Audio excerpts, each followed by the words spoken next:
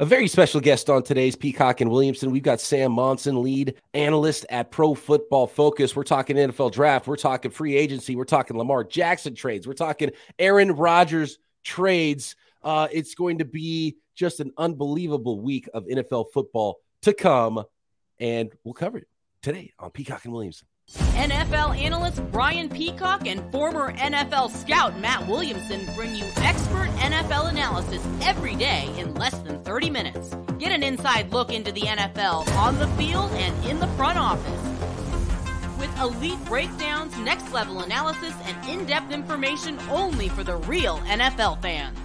This is Peacock and Williamson, and it starts now.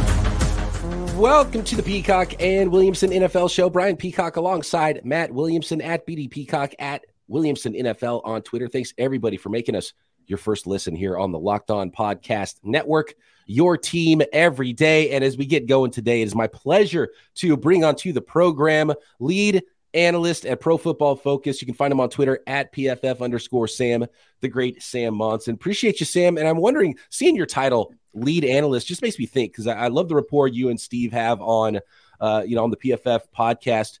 Are you the lead analyst? Does that put you one step above Steve? Well, the thing about Steve's gig is that he has like a sort of split role within the company. So he's most of the time he's a product manager on the B2B side, dealing with teams, sort of building up our flagship team, our team product, the PFF Ultimate, PFF IQ.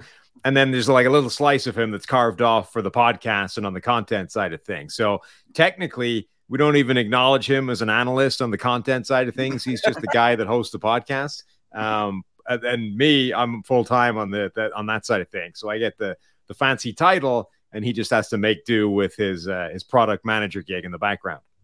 I love that. And you can thank Chip Kelly for me not maybe trying to pack up and move to Cincinnati. I was a PFF analyst for a little over a year, did some stuff with the early days of like some infographics and was charting routes. And it was 2016, and I requested to chart routes for a lot of 49ers games. And it was the one Chip Kelly season for the San Francisco 49ers. And I was like, I just can't watch mesh concept anymore.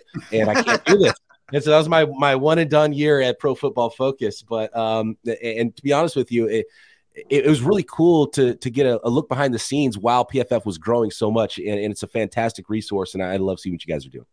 Yeah, I mean, it's very cool seeing where we've come from, particularly like I was one of the sort of first guys in the door, one of the early core team that before, Chris Collinsworth bought the company and all those kinds of things. So from sort of quote unquote AGMs in Neil Hornsby's front room in Luton in England to where we are now is kind of ridiculous to think about. Very cool. So you mentioned interaction with NFL teams. Steve does a lot of that sort of thing. And if there's please don't give me any secrets or anything, but do all teams use your guys' service, or do some of them, or how does that work with your interaction with the league? Yeah, so the great thing is now that part's not a secret. All 32 NFL teams are PFF subscribers. We're over 100 FBS teams. We've got 30, something like that, FCS teams, the CFL, blah, blah, blah. For a while, we couldn't name specific teams, right? They all sort of had it in the contract, so we can't really talk about it. So once we got to 32, we were able to say, well, all 32 teams are customers now. So there's no sort of there's no betraying confidences at that point. So getting to that 32nd team was a big deal for us because we could just say, yeah, your team's a PFF customer like everybody else. Sorry, what was the original question other than that? That was basically it. I was just curious how much interaction you guys had with the league, and is it everybody or not, or, Yeah, so it is everybody. And, we were talking before we went on air that the combine was just there. And that's a couple of hours up the road for us from being home base at Cincinnati. So we get to bring a ton of guys to the combine, and it's kind of the check-in time for those guys, for the team side of things. All 32 teams are obviously there in Indy. And, we have a meeting with sort of everybody and kind of, what went well, what went badly from the sort of PFF process for them, and how can we make some improvements, all those kinds of things. So, yeah, it's an important kind of time of year for us checking in with the NFL teams and really sort of improving things on their end. Real quick, just so our listeners know, you guys had quite the setup at the combine. I was impressed. I mean, I had to walk past your guys' corner every day, several times to and from my hotel room. And it was like walking through a bad neighborhood. It was like, going through all you guys. I mean, you guys had it set up well. It was impressive. Plus, we've got Steve hanging out there. He's 6'10". He's intimidating. Yeah, right. He's like the muscle at the door. Yeah. right. Mike Parker is our guy that all of that is down to. He's been doing this for years. And again, from the first days of the combine, the first one we attended where like we hoped we might get a meeting with a team or two to now it's like this giant week-long sort of check-in with every team, all our everybody that shows up to this thing. It's again kind of crazy growth. Impressive. Fantastic stuff. Yeah, being a prospect hound myself, I remember Steve Palazzolo when he was a minor leaguer for the San Francisco Giants, and so that's pretty wild to see him on the football side of things. And there's ex-PFF analysts that are now offensive coordinators in the NFL, passing coordinators in the NFL. So pretty wild, especially with how skeptical some people were with PFF. But I want to get into the nitty gritty here and some specifics as it pertains to the 2023 offseason, Sam. And let's start with the NFL draft and these quarterbacks. Is the team really going to trade, 3 first-round picks for a 5'10", maybe guy that plays at 195 quarterback? This is going to be wild with the NFL draft.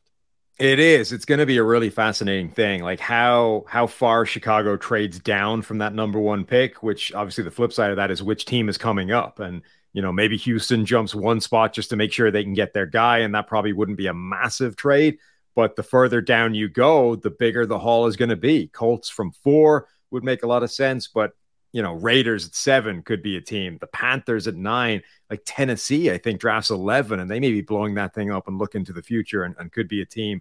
You're right. The further down you go, the bigger that deal is going to look like. And Bryce Young is the presumed number one pick amongst these 4 quarterbacks for good reason. Like, I think Bryce Young has the best tape of any of these guys. I think we've heard a lot of people say this, but if he was 6'2", 220 pounds, we would be talking about one of the best prospects to come into the NFL for years, right up there with the Trevor Lawrences, those kinds of things. But he isn't. He's very not. He's 5'10", and look, he weighed in at the combine at 204 pounds, right? A gallon of water is 8 pounds. So the absolute highest I am willing to believe he weighs is 194 pounds. And honestly, I think he can probably take off 10 more pounds to get him back to his playing weight. The guy's 185 pounds. That's just the reality of what we're talking about here. Which 204 is going to be the heaviest he ever is in the next 10 years. Exactly. Yeah. No doubt. We just need to accept that as a reality. Like, that is what we're talking about here. But that doesn't mean he can't play in the NFL and play at a really high level. He was that size in the SEC playing at Alabama and was the best quarterback in the nation. He is an incredible talent. He has incredible tape. And if he avoids, the occasional getting tossed to the ground in the grasp of a guy that outweighs him by like 150 pounds, I don't think there's any reason why he can't be an incredible quarterback at the next level as well. A little bit more with Bryce Young here. And if you believe in Bryce Young, I would have a couple of worries. Obviously, size is one, and even if you get it right, does he get folded in half? But you think that Bryce Young is, I don't know. I'm a Niners guy, so I go to Joe Montana, who was not a physically impressive dude, but had a lot going on with him. Right? You basically think he's a surgeon out there because he while he's not, it's not like he was, because Kyler Murray was a little thicker, right? But he also had a great arm and was unbelievably athletic. And Bryce Young is athletic and has a good arm, but he doesn't have that thing that knocks you out physically at all, and is an outlier with size too. So I wonder, it's going to be hard to talk teams into it. And I think, okay, if he falls to you, if you're at pick 4 and Bryce Young's on the board, you're like, oh, let's draft him. But the trading up part is really hard for me to wrap my brain around, because I know how an NFL team operates, and they hate small guys. They do. But you're right. Like, if you're going to be that size, you need to have something special. You need to have some kind of calling card that makes you go, okay, we don't care about the size because this is incredible.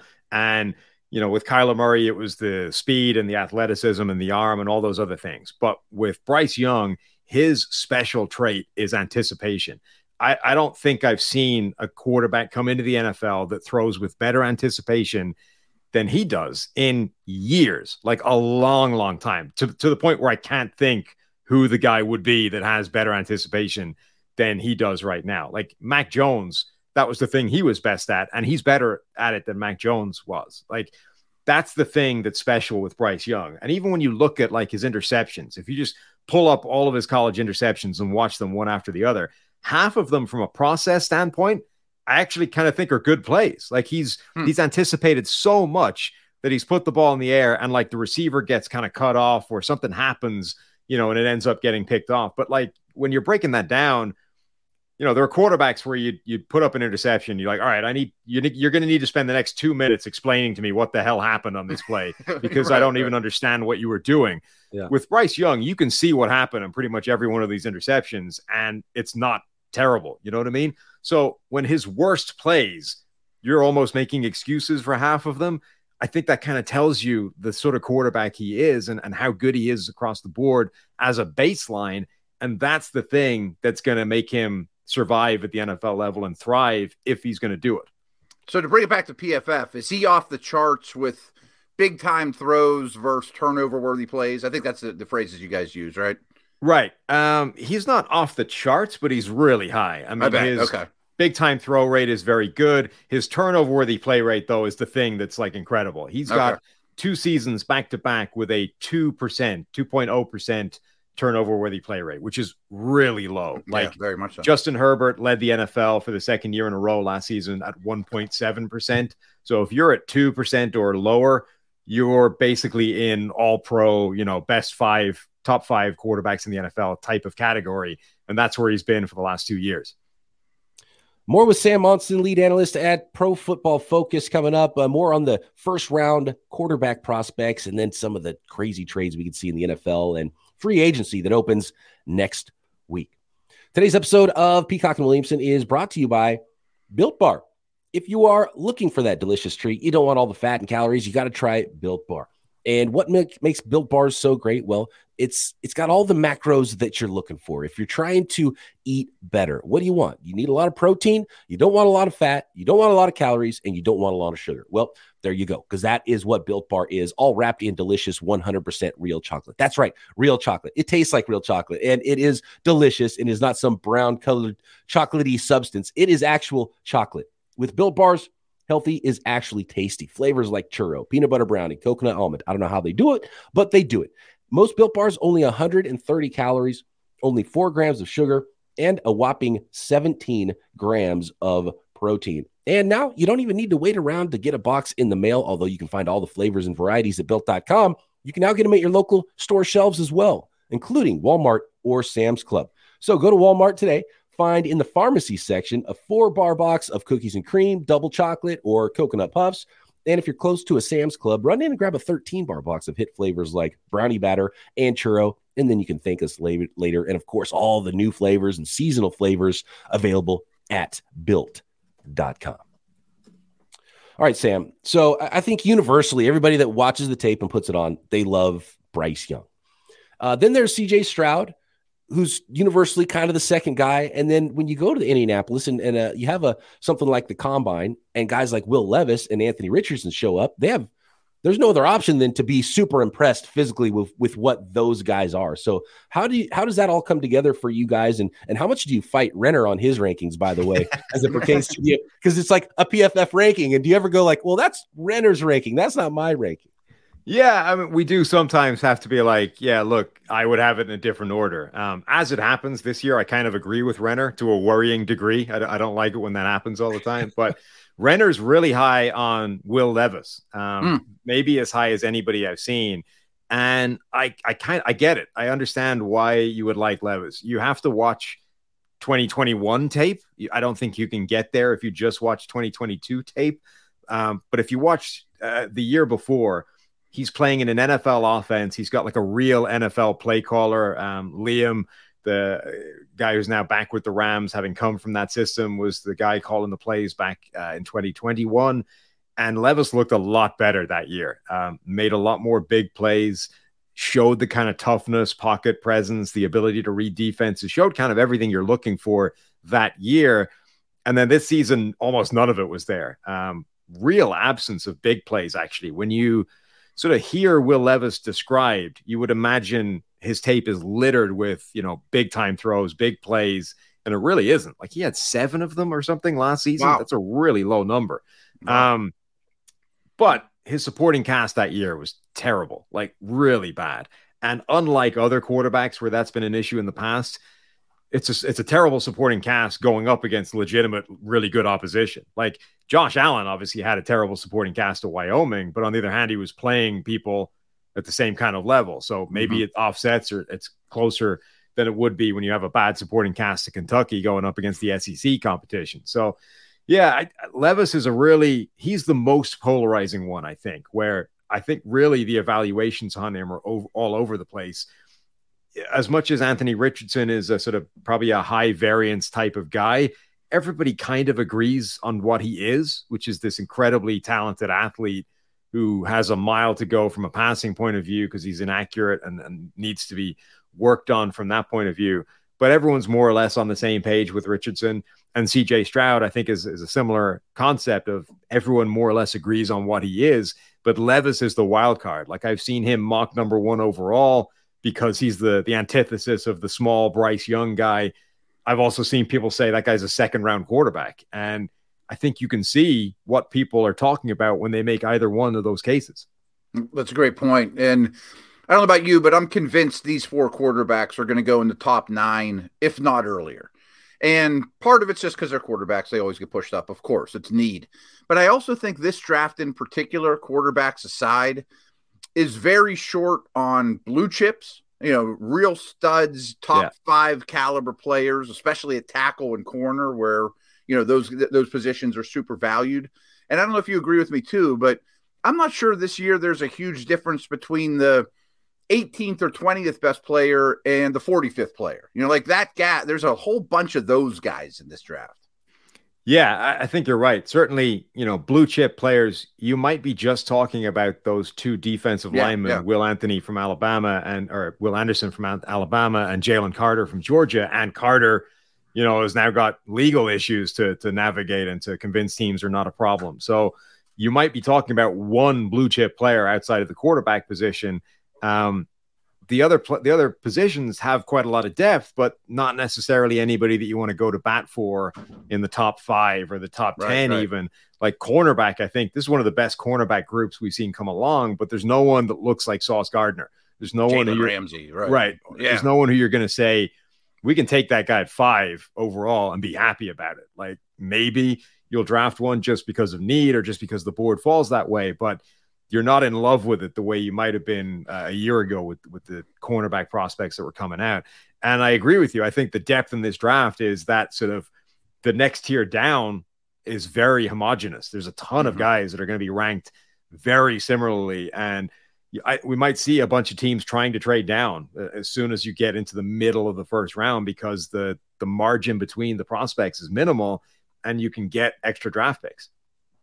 Being in Indy, did you get any vibe from teams, or was there an overwhelming feeling about Jalen Carter? Did he do enough damage control? Because it's one thing to maybe be a tiebreaker and Will Anderson goes ahead of him instead, and he's the 2nd best non-quarterback in the class, or someone who falls down past 5 or 6 and then could be in a free fall. And who knows? Did you get any vibe with Jalen Carter and where his stock is after the week? It was difficult to tell. I think maybe the most important factor here is that this surprised NFL teams. Like, this was not something that the league knew was coming and they were kind of prepared for, and it was just a shock once the public found out about it. This surprised teams when it happened. There were teams that were talking about him, and then this broke, and it was like, sorry, what? Like, this was a complete surprise to them. It was not something that they saw coming down the pike. That in itself, I think, is not a good sign for Jalen Carter, that his representatives or whatever, like, they were not out in front of this and preparing teams for, hey, this is coming. It's going to be something. We'll figure it out. We'll minimize the damage, blah, blah, blah. Like, they were shocked when this dropped on them. So that, you're right. The term you use, damage limitation, like, you're going to need to do a lot of that because that's a pretty big blow. The thing I think that helps him relative, because, when it happens, you're comparing it to the Laramie Tunsil gas mask thing. You're comparing it to the Lyle Collins thing where he's, a person of interest or whatever in a murder right before the draft. And all of a sudden, nobody knows what to do with that. the difference between those things and this thing, other than obviously the incidents themselves, is the time frame we're talking about. Like, he has almost 2 months to figure out where this is going to go, what it's going to do, what the ramifications are going to be, and to try and repair the damage done with NFL teams. Whereas Tunsil and Lyle Collins, this happened like the day of the draft, and nobody has any idea what to do about that. And they panic, and teams start to pass on. They just don't have the time to work out where it's going to go. So the fact that he's got such a long runway to try and put this back together again, I think probably limits how far he ends up sliding, if at all, in the first round by the end of this all. As a player, do you have him ahead of Quinnen Williams and other top 5 defensive tackles in recent memory? That's a good question. We really liked Quinnen Williams coming out. Like, his tape by that final season was incredible. I think he's in that kind of category. I'm not sure if I'd quite put him ahead. But when you look at his tape, and forget last year, if you go back to the best college defense maybe of all time, the Georgia defense of 2021, they sent a ton of guys to the NFL. They were first-round picks, left, right, and center. The number 1 overall pick, blah, blah, blah. He was obviously the best player on that defense. Anytime you watched anybody, like, you're going through the draft process. Now we're watching Nakobe Dean. Now we're watching Devontae Wyatt. We're watching Trayvon Walker. We're watching Lewis Cine. No matter who you're watching, Jalen Carter is the guy jumping off the screen as like easily the best player in that defense. It's like a supermodel walk by every time you're trying to pay attention. Yeah. It's like, I can't stop watching this guy. It's amazing. And generally, I think that is a thing. When people jump out of the tape, when you're not even supposed to be watching them, you just notice other players from somebody's tape. I think that probably is quite a useful data point. I think it's always pointed me in the direction of pretty good players. And for him to do that, given the standard of the player we're talking about, like this ton of first-round draft picks, the best defense of all time, I think is probably a really important thing for him. And then, you just watch his tape specifically for him, and you see it, almost all the time. Special, yeah. Where are you at with Lamar Jackson? And I know a lot of folks are trying to vilify, certain sides of this thing, and there's no agents that are leaking information, and it's just such an odd negotiation that we've really never seen, especially for a superstar former MVP quarterback at his age. And I just got to imagine there's at least one team out there, Sam, that says you can't do this. You usually don't have an opportunity to even talk to a 25, 26-year-old former MVP and even have an opportunity to maybe put together a package that would allow us to sign him.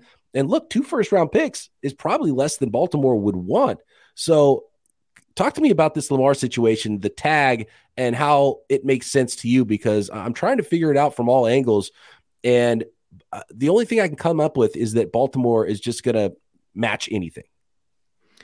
Well, so Baltimore's point of view, I think, makes a lot of sense when obviously they're a mile apart in the negotiations, right? Baltimore, the last report I saw was that they were willing to go somewhere near the Deshaun Watson total money, but were like almost $100 million less in guaranteed, like $80 million. They were going to 160 or something guaranteed versus 240 million guaranteed. So that is a huge gap to try and bridge between the two sides. We had Brad Spielberger, PFF's sort of salary cap free agent guy, on the podcast today, and he was saying he had heard that Baltimore was kind of coming with these offers, and Lamar was like, well, is it the Deshaun Watson deal? Then don't even show it to me. I'm not interested. Wow. Like that. Yeah. That's, if it's not looking like that, I'm not even reading your offer. So if that's where the negotiations were, it makes a lot of sense for Baltimore to say, you're not going to get that deal. And not only do we think you're not going to get it, we're so confident that we're prepared to sort of expose you to the marketplace, let you go talk to other people and see for yourself that that's not the kind of deal you're going to get given. And there's a kind of implied challenge or a dare to him, because we're going to pay you, the non-exclusive franchise tag deal, which is, millions of dollars less than the exclusive one. So go and check, go and find out for yourself that this is the kind of market you're dealing with. Then if it's anything approaching the kind of deals that Baltimore were offering him, they'll of course match it, because they were kind of in that ballpark anyway.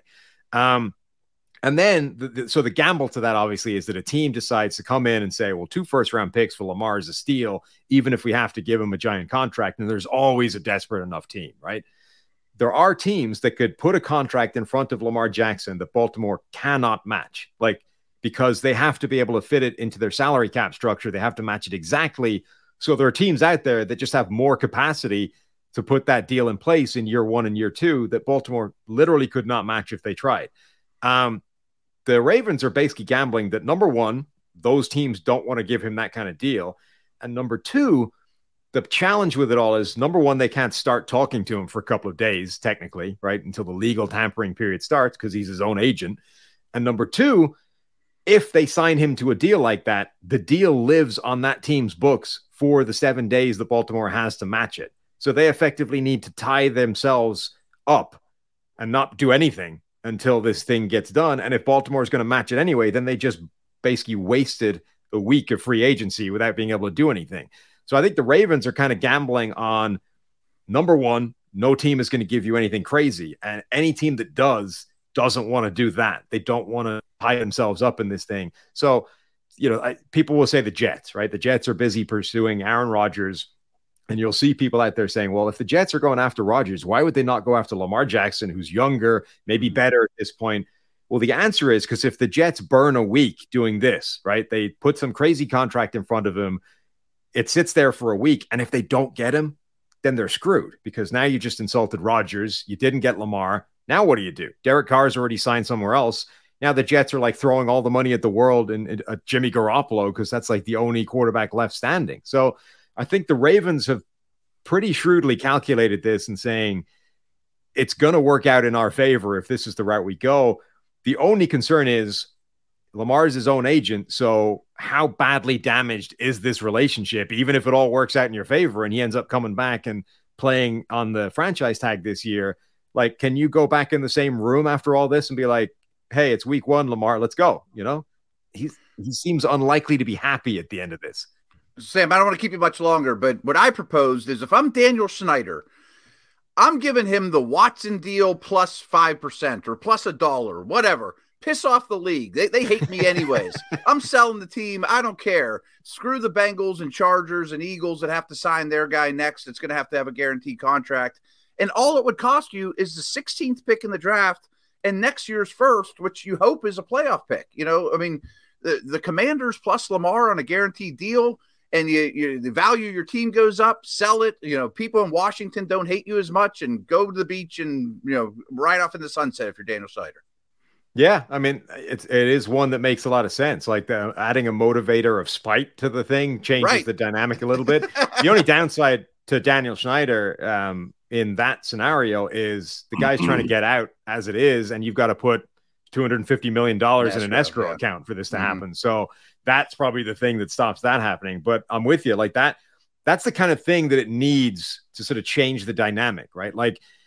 There was one team desperate enough to give the Deshaun Watson contract a year ago, and they're no longer in the market, right? The reason Atlanta doesn't have Deshaun Watson or New Orleans doesn't have Deshaun Watson is because they weren't willing to go where the Browns went. The Browns were told they were out, and then they came back in with this and said, what about now? And that changed everything.